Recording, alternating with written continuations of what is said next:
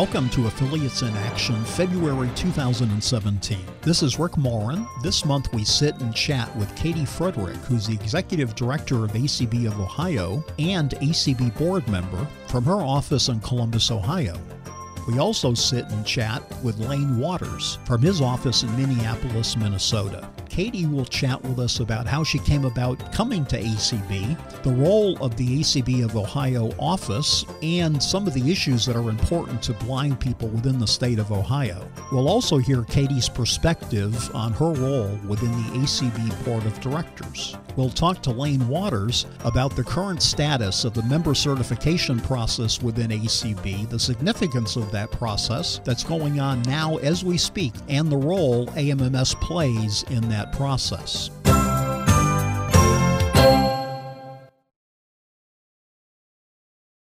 So hi everybody, welcome to Affiliates in Action. We're here with Katie Frederick, who is the Executive Director of ACB Ohio and also an ACB board member. How are you, Katie? I'm doing very well, Rick. Thanks for having me on the show. Well, we're thrilled to have you. Why don't we start with you telling everybody what they should know about Katie Frederick? You know, when did you come to ACB? What's some of your history and that type of stuff? Sure. So I first became involved with the American Council of the Blind in, I believe it was 2004, when I attended my first national convention in Birmingham, Alabama. And at that time, I attended because ACB Ohio offered a program where they would send a participant to the national convention at their expense, at ACB Ohio's expense, and then the person would then come back and report to ACB Ohio members during our fall conference. Okay, cool. And so I applied for the program, and I guess, you know, prior to that, I'd read the Braille Forum and the Braille Monitor. I was trying to learn more about both organizations. I grew up in a very rural area in Ohio, so honestly, I went to public school for online education, and so I really didn't know much about the blindness movement and the blindness organizations. So I took it upon myself to research, and after reading both publications, I decided that ACB fit more with my values. Mm-hmm. And so when I found out about the Ohio program, I applied and was accepted and went to Birmingham, and that was my first experience with ACB at the national level. And that was a very interesting convention. That was really the first time that I had been around many people who were blind or visually impaired. And it was really, I can't think about a phrase. It was really eye-opening to me. It was just really neat to see people who had careers, who were living on their own, who were doing all the things that my parents and I knew that I wanted to do after college. And I met many people there in Birmingham that I'm still friends with today. You know, Rebecca Bridges is a good friend of mine, and she's someone who really kind of took me under her wing there and mentored me, and is now a very close friend. So I'm very grateful for that kind of networking that ACB provided me in 2004 and since, obviously. Right. Now, this is while you were in school, you went there? Yes. I was attending college at Wright State University in Dayton, Ohio. Okay. And when I moved to Dayton, I saw that there was a local Dayton chapter of our Ohio affiliate. So I called and began to get involved with that, kind of just prior to going to Birmingham. So I knew a couple of people from ACB Ohio before I went to Alabama, but not very many at the time. I was just kind of getting my feet wet within the whole organization and understanding what it was about. But yes, I was in college. So when I went to Birmingham, I did a lot of the student activities and had fun doing that. And I just really felt like I belonged and, you know, felt welcomed. And I knew I wanted to stay involved with the organization after that convention. Great. So tell us about ACB Ohio and what your current role is. All right. So within ACB Ohio, I'm currently the executive director of our affiliate. So I manage the day-to-day operations of the affiliate, essentially. So we have an office. I am a full-time employee, and we do have phone numbers where people can call and receive information and referral, and that is very popular. Oftentimes, many people call for either their personal information or calling on behalf of a family member, friend, or neighbor, and they're losing their vision due to macular degeneration, or their RP is getting worse, and they just don't know where to turn and where to go. So I try to provide them with a listening ear and any resources that I can. And they are it's always so humbling to answer those phone calls because, today I, for example, referred someone to the Talking Book program, and she said, "Oh, I love to read. I'm so excited. Thank you so much." And just to be able to help someone in that way, that small phone number can mean so much to someone. So it's really a humbling job. How do people find out about ACB Ohio so that they can take advantage of those services? How do you guys promote yourself? So we have a website, which is www.acbohio.org. We do also have Facebook and Twitter. We try to keep those updated. We could do a better job of that, but we do have the social media presence, so people can find us there. We have a quarterly newsletter called the Ohio Connection, where people can read about what's going on within the affiliate. And we have an email list that people can join as well. So those are some of the ways we promote. And we're always looking for different opportunities to promote ourselves. In addition to all of that more traditional promotion, we are involved with a lot of different committees and working groups around Ohio to help make Ohio better for people who are blind or visually impaired. Right. So what staff is there in ACB Ohio besides yourself? Obviously, there's the elected officers, right? Yes. So we have, I'm the only full-time staff we have right now. So I handle a lot of requests and things that come my way, but I do have a great board of directors that I work for.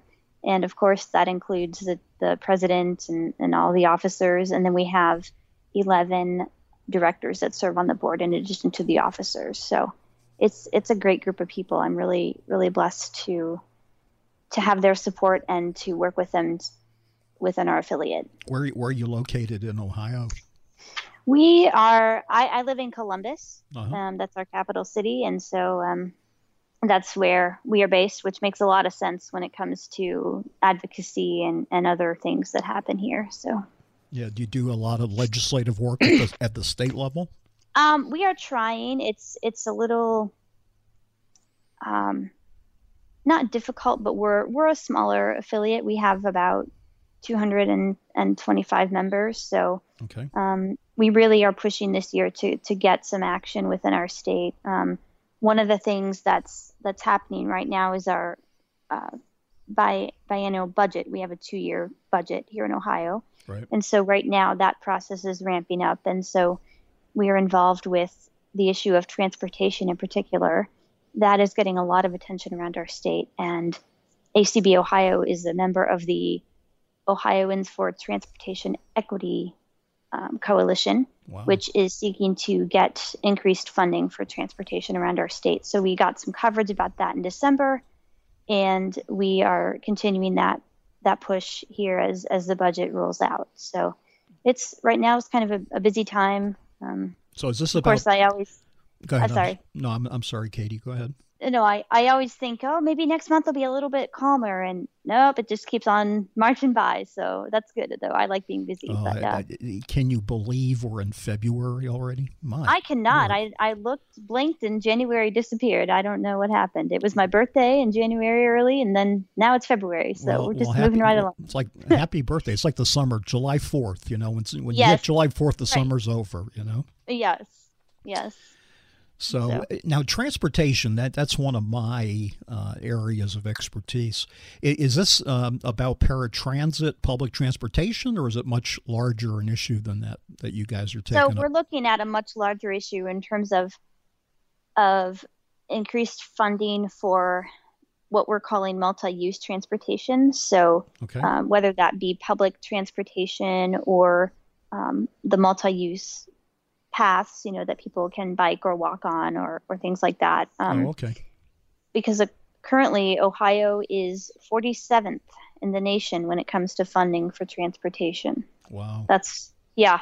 So we can do better than that. And, we were the first state to enact the ABLE accounts, which is a plus. But when it comes to transportation, we definitely are not ranked where we'd like to see us. So we're really trying to get the extra funding that's needed to even improve the current transportation system that we have now. Right. So.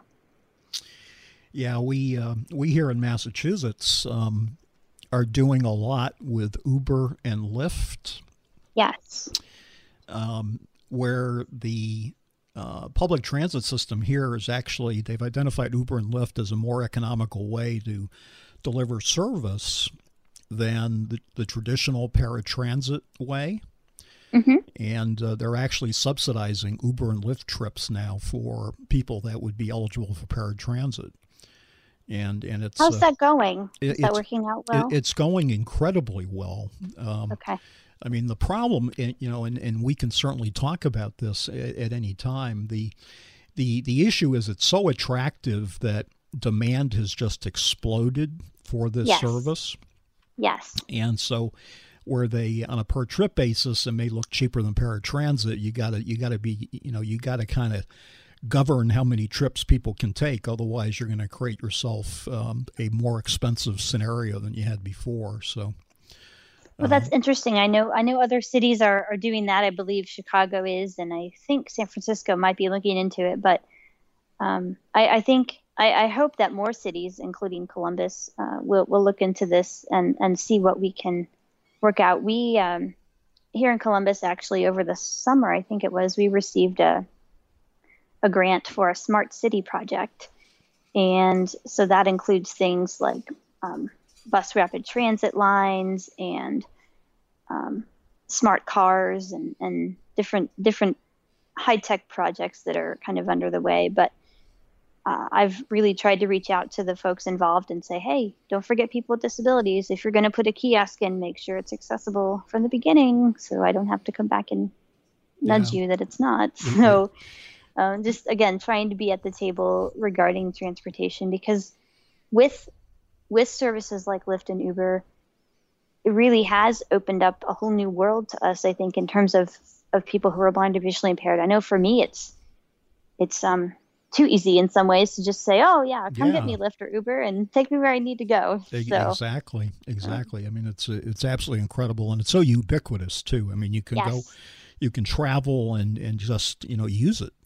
Yes, I mean, anywhere. I took it. I forget I was at a conference recently and took it somewhere, and it's just it really is a new way to be independent. Yeah, exactly. And anybody listening who's resisting using it because of just, any reservation you may have about it, I find most people, those reservations get lifted very, very quickly once they've had an opportunity to experience it a couple of times, Yes, I found the drivers to be very friendly. I actually had one driver who I have a guide dog and travel with him, and I have had some issues, very, very few, where there have been some issues with drivers not wanting to take me. But one day I was getting into a vehicle and the driver was trying to say, no dog. And I was sitting down and getting positioned. And I said, no, it's a guide dog. You have to take me. And he did take me. And he thanked me at the end of the ride. He said, I hadn't been around a person with a guide dog before. I was apprehensive, but your dog is so well behaved. And he was very grateful to have had the experience. And to me, if I can help a person like that's tremendous. I mean, if he just didn't know. And so I think oftentimes those of us who travel, and especially if we have a guide dog, we often get asked, oh, what's the dog's name and how old is it? And right.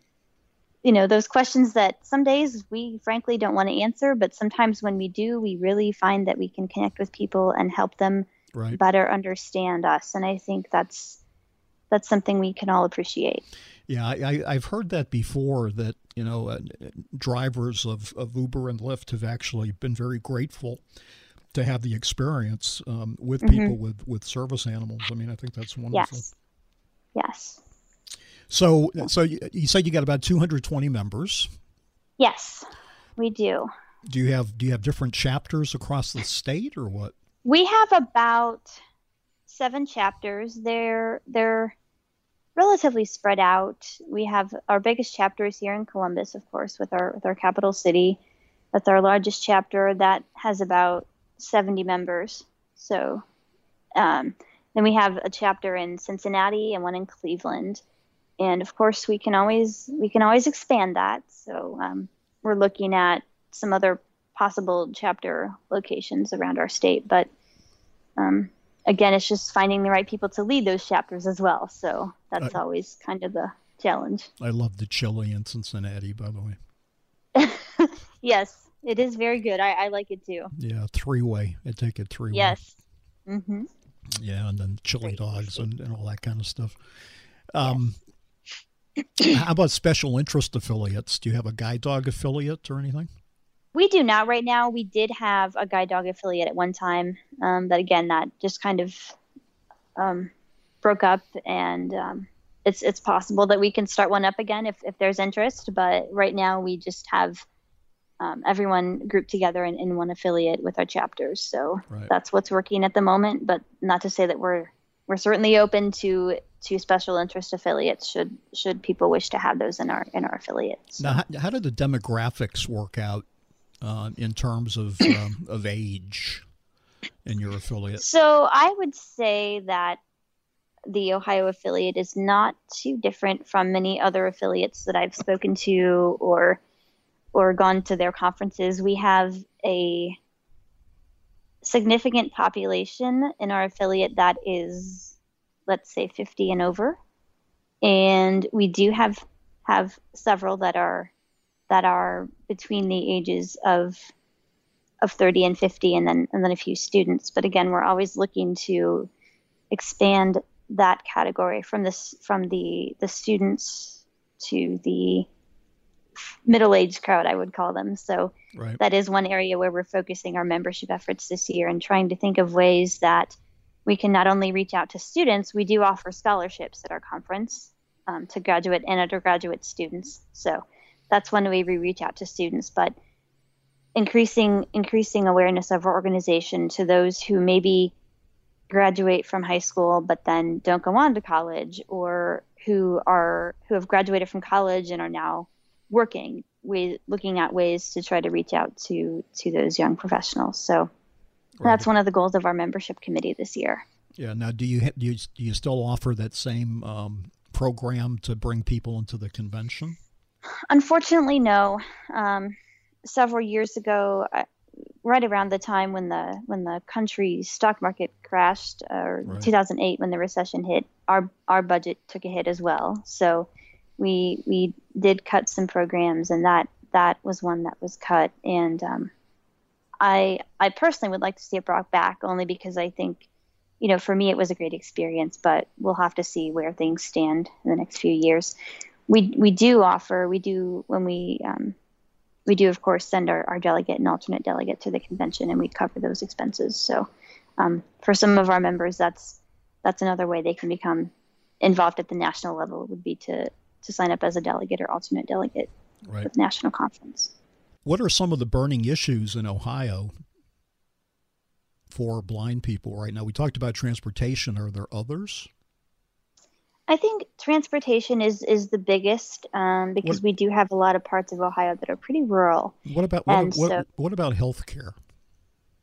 Healthcare right now isn't, well, I say right now as we're recording this. There seems to be a lot of things going on in Washington these days. That's all I'll say about that. But currently, healthcare is okay. Our governor did expand the Medicaid services and things. So I think Ohioans are maybe a bit more lucky in that regard than in some other states with healthcare. I think it could still be improved, of course, but I think it's good. There is some issues regarding housing, and that's not for people who are blind. That's, I mean, people just in general needing affordable housing and having trouble finding that. And then I think employment is another issue where right. finding the right job for a person who's blind or visually impaired, and not just putting them into a customer service or call center job if that's not what they want to do. Exactly. So we've actually been in discussion with our state rehab folks about, hey, just because they're blind, there's more than a call center job available for them. So now, is there specific rehab for blind people, or is it a combined effort in your state? So we have two separate. They're under one agency, but it is two separate entities. We have the Bureau of Services for the Blind and Visually Impaired, or BSVI, and then we have the BVR part, which deals with other disabilities. So they're all under one general agency, but they do work as two different separate counselors and everything for them. So right. Is the independent living movement active in Ohio? So we do have a couple of site centers around our state which provide support to people who are blind or visually impaired. One of the things with the WIOA regulations that happened was the closure of the Homemaker program, which of course is a national issue. Right. But in Ohio, that's really something that we are working with, in some ways struggling with, because we are trying to work with our state rehab agency and talking to the independent living centers and saying, look, the rehab agency realizes that they had to close the Homemaker program, but they're willing to help you get something started in your center. And the centers are kind of saying, well, we don't know if we want to do that. And so we're trying to work together to make sure that all of the Ohioans who need services can get them. So that is an issue that is on my radar as well, in terms of how can we make sure that everyone is getting the services they need around our state. Yeah, I can see why you're busy. Yes. Yes. So a lot of things in the air to try to catch and focus on. So yeah, makes for a good challenge, though. It's yeah. Well, and we know one thing for sure: things are changing. Yeah. And it's not good to fret about the change or project too far and start spiraling about it. But it's something we definitely need to be attentive to. And yes, I think it's just fun.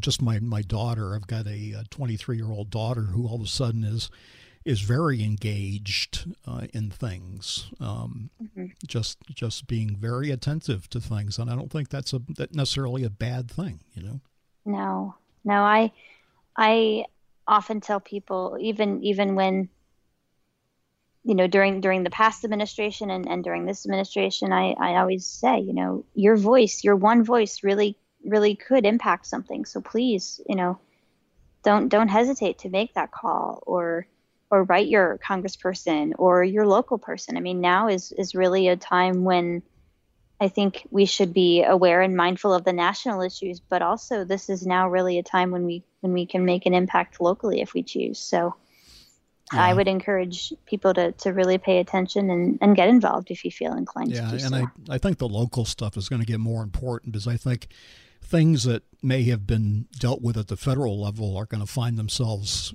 being passed off to states, I think. Yes. So I think we'll have a good amount of work ahead and ways that we as a community can help impact our communities. So right. But in times of change, there's opportunity.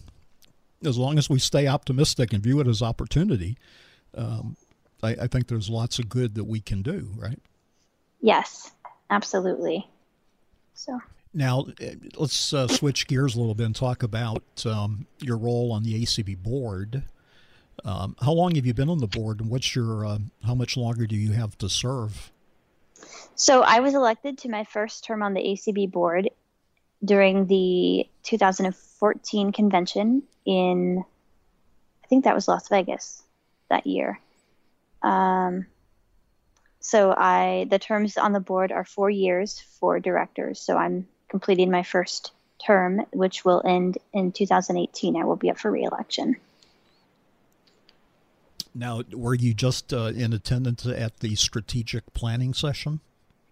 I was. That was a good session. I can't really go into detail about what we discussed, but it's always a good time to look forward to the future of ACB and what do we want to see ACB become in a couple of years. So it was a really good time to talk about the issues that are facing the organization, which, again, membership and communication and all of those hot topic issues that I think everyone is dealing with within their affiliates or within, know exist within ACB. But it's always good to kind of sit down and say, okay, here are some of the issues and here are some possible ways that we can work to resolving them in the next 1 to 3 years. Yeah, I think we're getting to be in a much better place now. I mean, the financial constraints that we had aren't there anymore. I mean, it's still of concern, but it's not like it used to be. So that's kind of correct, allowing us to focus attention in other places. Yes, it is, which will help us become a better, stronger organization going forward. Now, are you on any subcommittees of the board? I chair the Public Relations Committee, and I also serve on the ACB Walk Committee with a lot of great other people. So those are the two committees that I'm most involved with right now. So talk about those two committees, please. So the Public Relations Committee is tasked with promoting ACB in general and communicating about ACB to folks, and communication and, again, promotion of ACB is one of our topics. We help, one of the items that we're working on is trying to help affiliates create web pages within the acb.org website. Each affiliate has a page there that they can use to promote their affiliate on that website. So we're trying to work with affiliates to make that happen. That's one of our main projects. And we'll probably also be helping with some convention-related work as that time is fast approaching for the 2017 conference. Yeah, were you involved at all with some of the video production last year at the convention? So I worked with the videographer in terms of getting him connected with people. And I happened to be in some of the video footage, but I also wrote some of the content that went up on social media regarding the parenting video and things like that. So indirectly, yes. So each year for those who don't know, at the national conference, ACB puts on the Brenda Dillon Memorial Walk, Brenda Dillon was a tremendous leader within ACB, and I'm privileged to have gotten to know her a little bit during my involvement. And the walk takes place at the conference and is a way to help raise funds for ACB as well as affiliates. So people who participate in the walk get sponsors and donate money. You can either walk as an individual or as part of a team and make a donation to ACB, or you can split your donation between ACB and an affiliate or special interest affiliate of your choice. So it's a really great opportunity to get some exercise at the conference and have fun and raise some money for ACB as well. You're obviously one of the youngest people on the board, and how's all that working out? I'm a firm believer that we can learn from those who have past experiences. So I think it's great that we have a variety of ages and experiences on the board, and as well as within ACB and our affiliates. I think, as much as we want to all focus on recruiting, young professionals and students, and that's wonderful, and that's the future of ACB. And yes, we do need to focus on that, but I think we also need to keep in mind the people who are in their 70s and 80s and losing their vision because of macular degeneration and other eye conditions, and really keep in mind what they can offer our organization and our affiliates, and really take the time and learn from them, because I think they can help us as the future leaders grow into our leadership roles. So right. I love the variety and diversity. I think it also helps the board, helps the board look at how they can consider changing and moving forward as well. Right. No, and it works both ways too. I mean, yeah. Obviously the perspective that you and Sarah Conrad bring to things, yes. I think has, brings a lot of value into a lot of those discussions. So, yes. Katie, is there anything else that we haven't touched on that you think folks would like to hear? If folks do want to reach out to me or contact me again, the best way to find me would be to visit our ACB Ohio website, and you can find my contact information there. So. Okay. What's that web address? Sure. It's www.acbohio, all one word, .org. O-R-G. If there's ever, anything I can do to help ACB Radio, I know that Jeff Bishop is actually on the PR committee now. I think he's the board liaison, but I think he also is there kind of wearing his ACB Radio hat. So yeah. We're looking at, I really like Jeff. He's a great guy. Good guy, and he follows through and gets stuff done. Yeah, he's a great guy. But we're looking at, what can we do to help kind of, again, along with ACB's general promotion, what can we do to help promote ACB and ACB Radio, together? Because I don't really, it seems like we kind of have ACB and then, oh yes, there's ACB Radio, but really I think the two can kind of work together in a sense, Yeah. Cool. So. Great. Super. Well, Katie, thank you so much for your time. Thank you, Rick. Okay. Well, we're here with Lane Waters. How are you today, Lane? I'm just fine. Thank you for giving me this opportunity to speak with you. Now, what's your official title? I never get this right. Well, until recently I was the controller, but now that I'm kind of semi-retired, I'm just an accountant now. No, not just an accountant. You're Lane Waters. You'll never be just an accountant. Well, this is everybody's favorite time of year at the Minneapolis office, as it is anybody who's a treasurer in ACB right now. It's our certification cycle. And can you just explain what certification is, please? What its role and significance is in ACB, and talk a little bit about why the deadlines are what they are, if you could. Okay. Certification is simply the annual period when we renew the memberships of our members. We're a little bit unique in that we do it through our affiliate network predominantly. If you think of other membership organizations, they're most usually just dealing directly with the member. But in our case, we have the affiliate between the member and us. So in most cases, the affiliate is actually collecting a membership due, and the dues is for their own affiliate and for ACB. So the affiliate is actually the one that's performing the membership renewal function. And to do that, we created we tried to move away from the old paper way of doing things years ago, and we created a software program, or a web-based program, that we call the AMMS program. It stands for the Affiliate Member Management System. Which, gets confused with MMS all the time, I suppose that's true, huh? But, yeah, that was a coincidence. It wasn't intentional, I can tell you that. I know. And it is a system that ACB has talked about since before I got here, back in 2006. And after a lot of different attempts to make this thing work, we finally came up with the current system that we use today, and it has gone through several iterations, trying to get it to work properly. But I think we're pretty much there. It's been pretty much the same program now for the last 3 years, with very little change. We've got pretty much all the accessibility issues resolved, and so the platform is pretty stable now.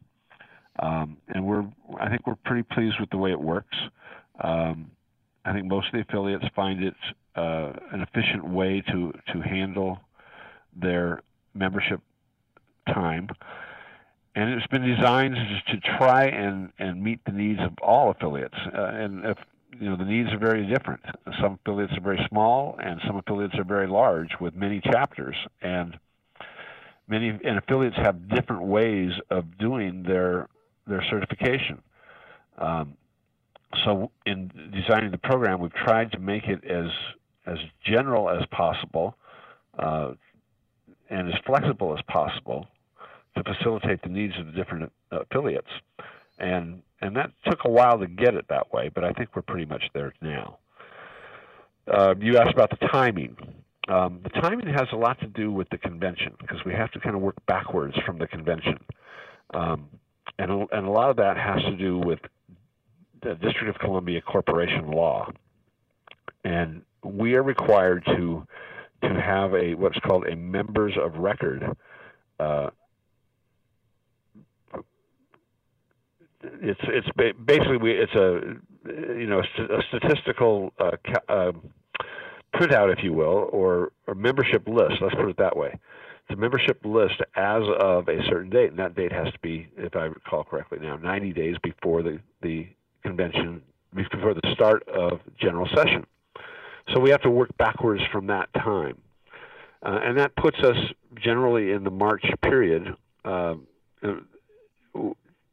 for when we have to have all this information into the AMMS program, and giving us the time here in this office to process all that information and update electronically all of these files to be able to produce that members of record printout as of the date, or as of at least 90 days before the convention. So that's how the date is arrived at. It's worked backwards from the convention. Yeah, that's interesting. The members of record, I've never heard that term before, Lane.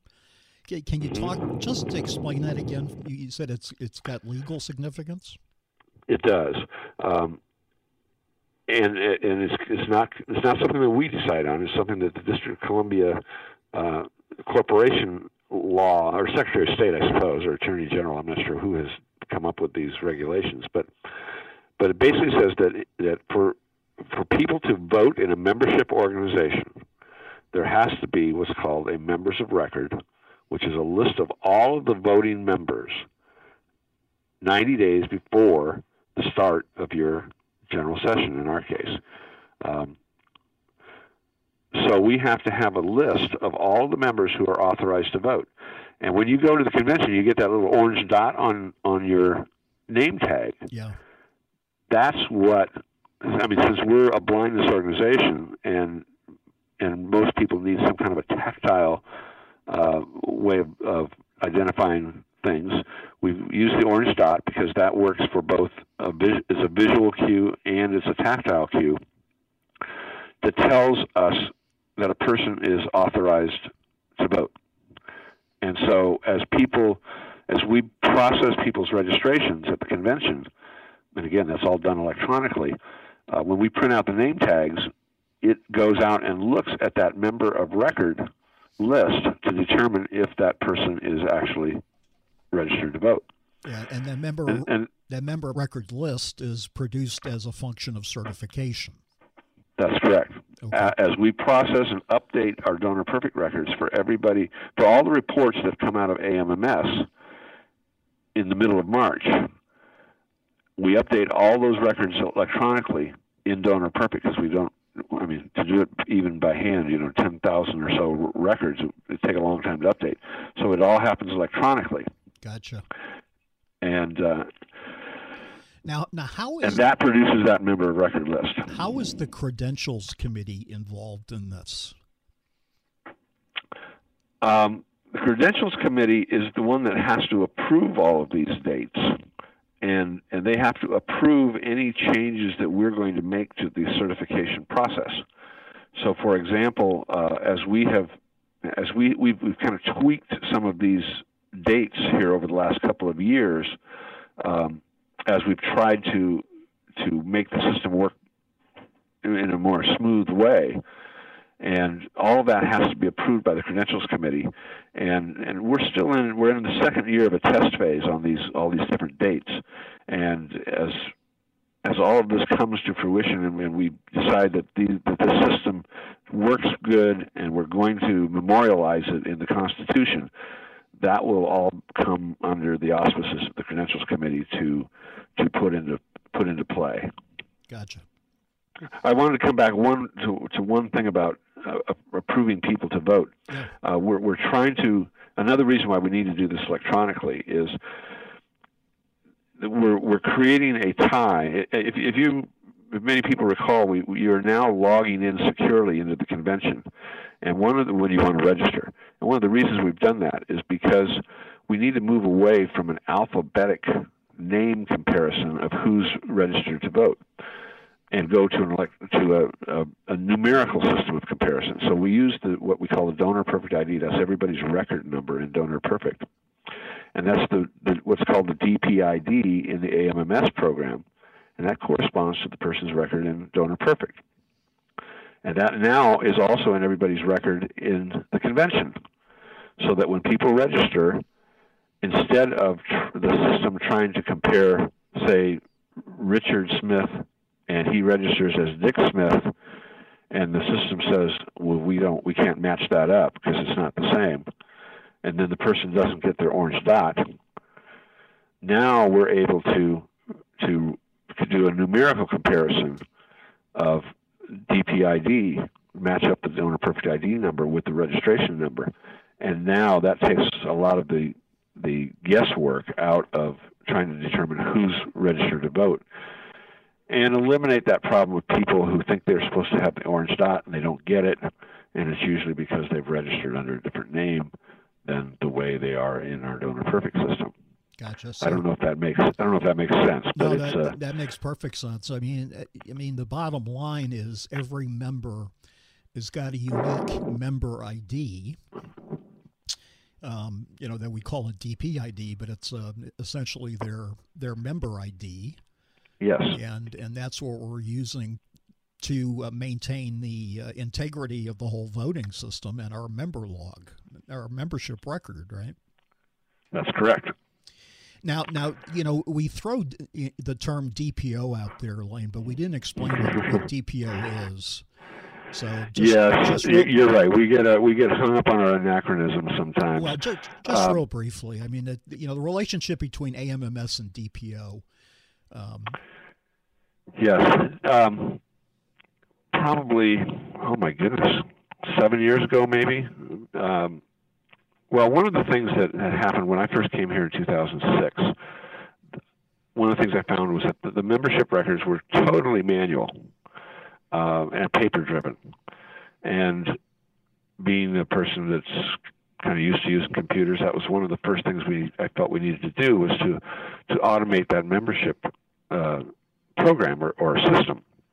So at the time, we didn't, this was a long time ago, and at the time we created a program in what's called Access. It's a Microsoft database to try and manage it.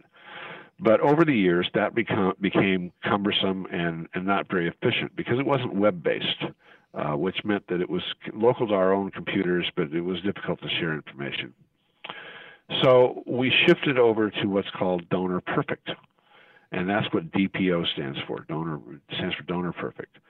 And that is a web-based membership or database program that there are several manufacturers or companies that produce this kind of software, but Donor Perfect is one of the bigger ones. And there are hundreds, if not thousands, of membership organizations around the world that use Donor Perfect for their membership database. And we have been very happy with it. The board approved it, I think, about 7 years ago or so. We shifted over to it, imported everything out of that access program, and we've refined it over the years. And it's now become just part of the backbone of ACB.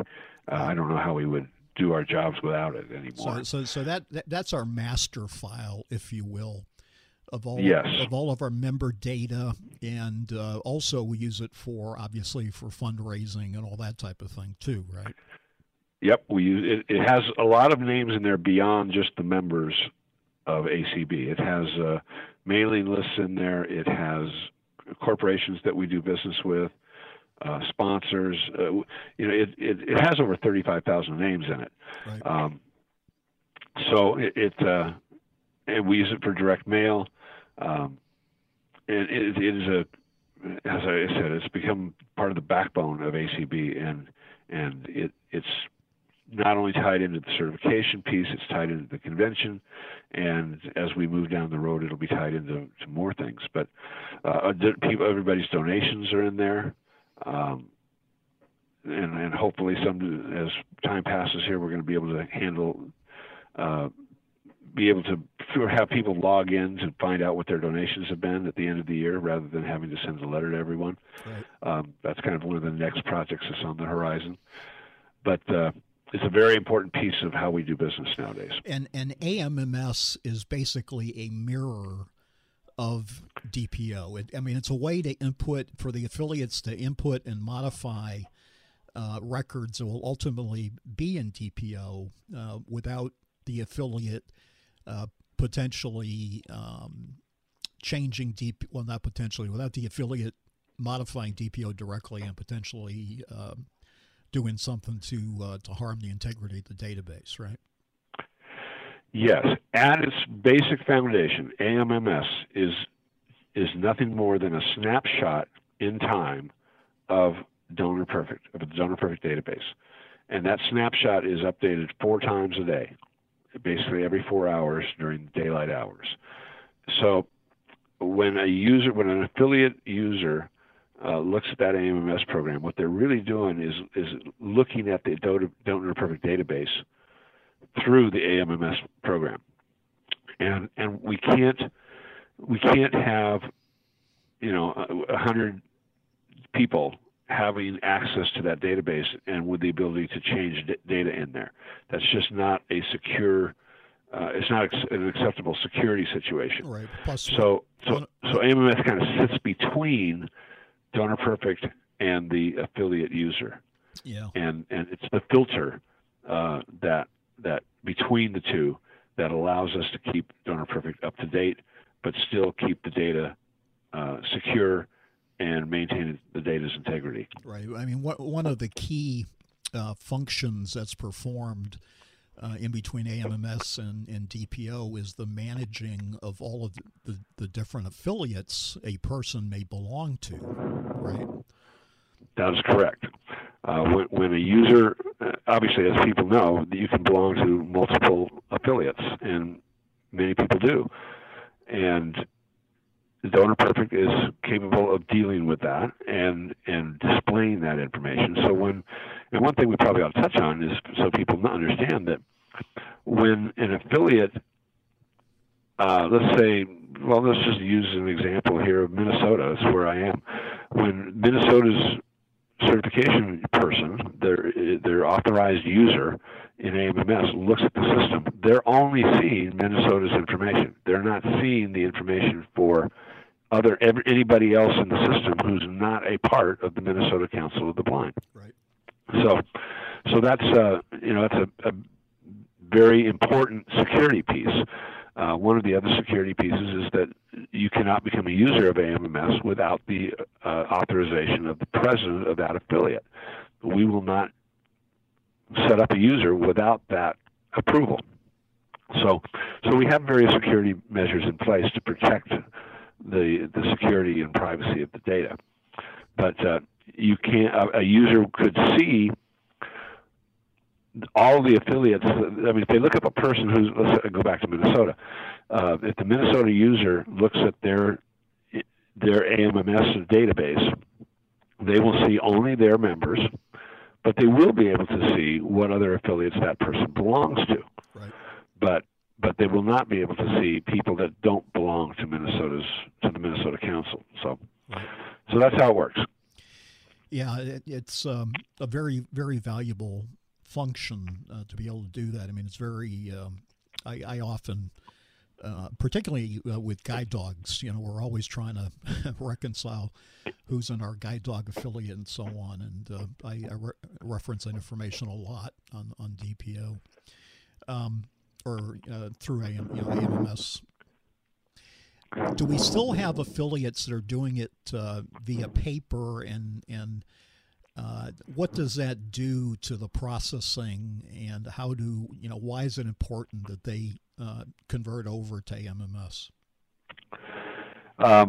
Most people have converted now.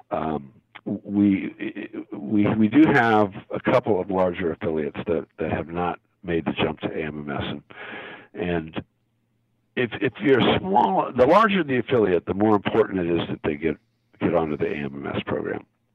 It's one thing if you're an affiliate that has maybe you're a small special interest affiliate and you have something like under 50 members.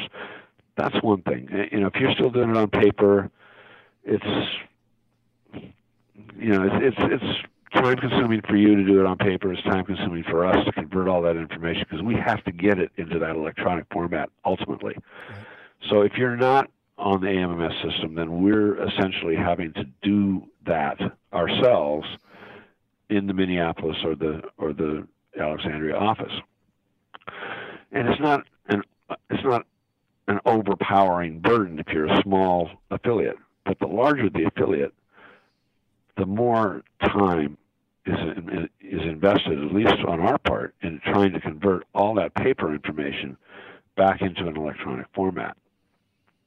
And it gets tough because, again, first you're on paper, but even if you're using an Excel document, you're probably not doing it in the format that we needed into Donor Perfect. And that's one of the advantages of using the AMMS program, and it gets everything into the same format and allows us to process all of this information electronically. You can imagine that, let's take a member organization that has about 500 members in it, let's say. And if they turn in a stack of papers to us rather than using the AMMS program, then we have to go through all that paperwork and process all of that information individually, person by person by person. And it can take, hours. It can take 40 to 80 hours to do that for a large affiliate. And it's harder on the affiliate, and it's harder on us. Yeah, I just can't imagine. I mean, as a treasurer of the Bay State Council of the Blind, one of the things that I've come to do, I mean, that in AMMS there's this stuff called the user or the affiliate fields, which are user fields that you can define for the express use of the affiliate. You can define them any way you want, and those are very handy for tracking things such as dues and that type of thing. But we use AMMS now exclusively as our membership list. Before we were maintaining our own list, and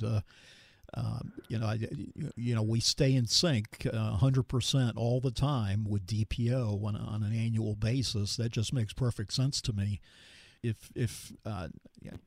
Rather than send out paper dues notices every year, I just do a big email mail merge off of the data from AMMS.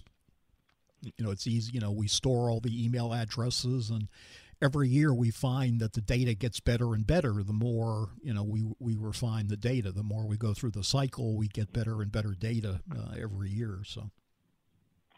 And Bay State was one of the first affiliates to embrace this system, and they are one of the most experienced users. You are one of the most experienced users of the system, and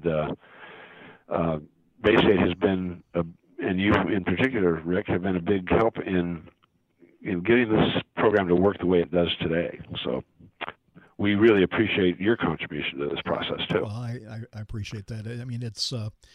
I mean, there have been a lot of people involved in that, and it's a great example of good collaboration.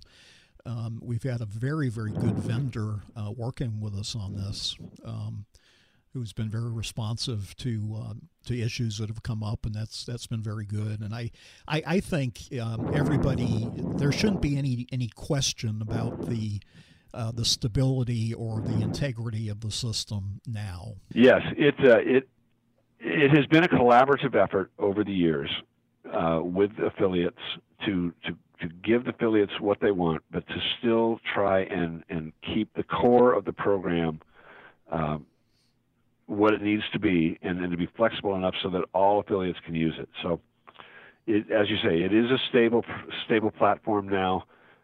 It's very accessible, and it is accessible because of people like you and Ray Campbell and John McCann and people like that who have gone through the program. Yeah, Carla, certainly Carla is. And Carla, yes, yeah, thank you. Has made great contributions. People who have gone through the program with their screen readers and with their screen magnifiers and have helped us make this program very accessible to all different screen readers and all different screen magnifiers, and to try and meet the needs of both large and small affiliates. So it took us a while to get there, but I think we're there. Right. Now, I joked about AMMS and MMS before. I mean, MMS is the monthly monetary support system, and it has nothing to do with AMMS, but we certainly want everybody to participate in MMS as well. That's correct. You know, how I'm going to change topics on you here. How's the migration to the new accounting system going? That has gone very well, actually. We are now using the new system as of January 1, and we're finishing up our year end on our old system. Everything for the last few years has been converted over to the new accounting system, so all of our past history is there, other than the last quarter of 2016. And as we finish up our audit and our year end work, we'll move the fourth quarter over, and then we'll be totally divorced from the old system and 100% on the new system. So we're still going through some growing pains. Each day we're learning something that we didn't know the day before, but all in all, it has gone pretty smoothly. Yeah, great. Well, hey, Lane, thank you so much for all the information. I appreciate it very much. Thanks. This is your second go around here in Affiliates in Action. It's always a pleasure to have you on the show with us. Thanks for listening to Affiliates in Action on ACB Radio Mainstream and for your support of ACB Radio. If you'd like to have your affiliate featured on Affiliates in Action, please call me, Rick Morin, at 617-633-7947. Again, that's 617-633-7947. Or email me at rick.morin@comcast.net. rick.morin@comcast.net. Again, thanks for listening, and tune in next month for another Affiliates in Action.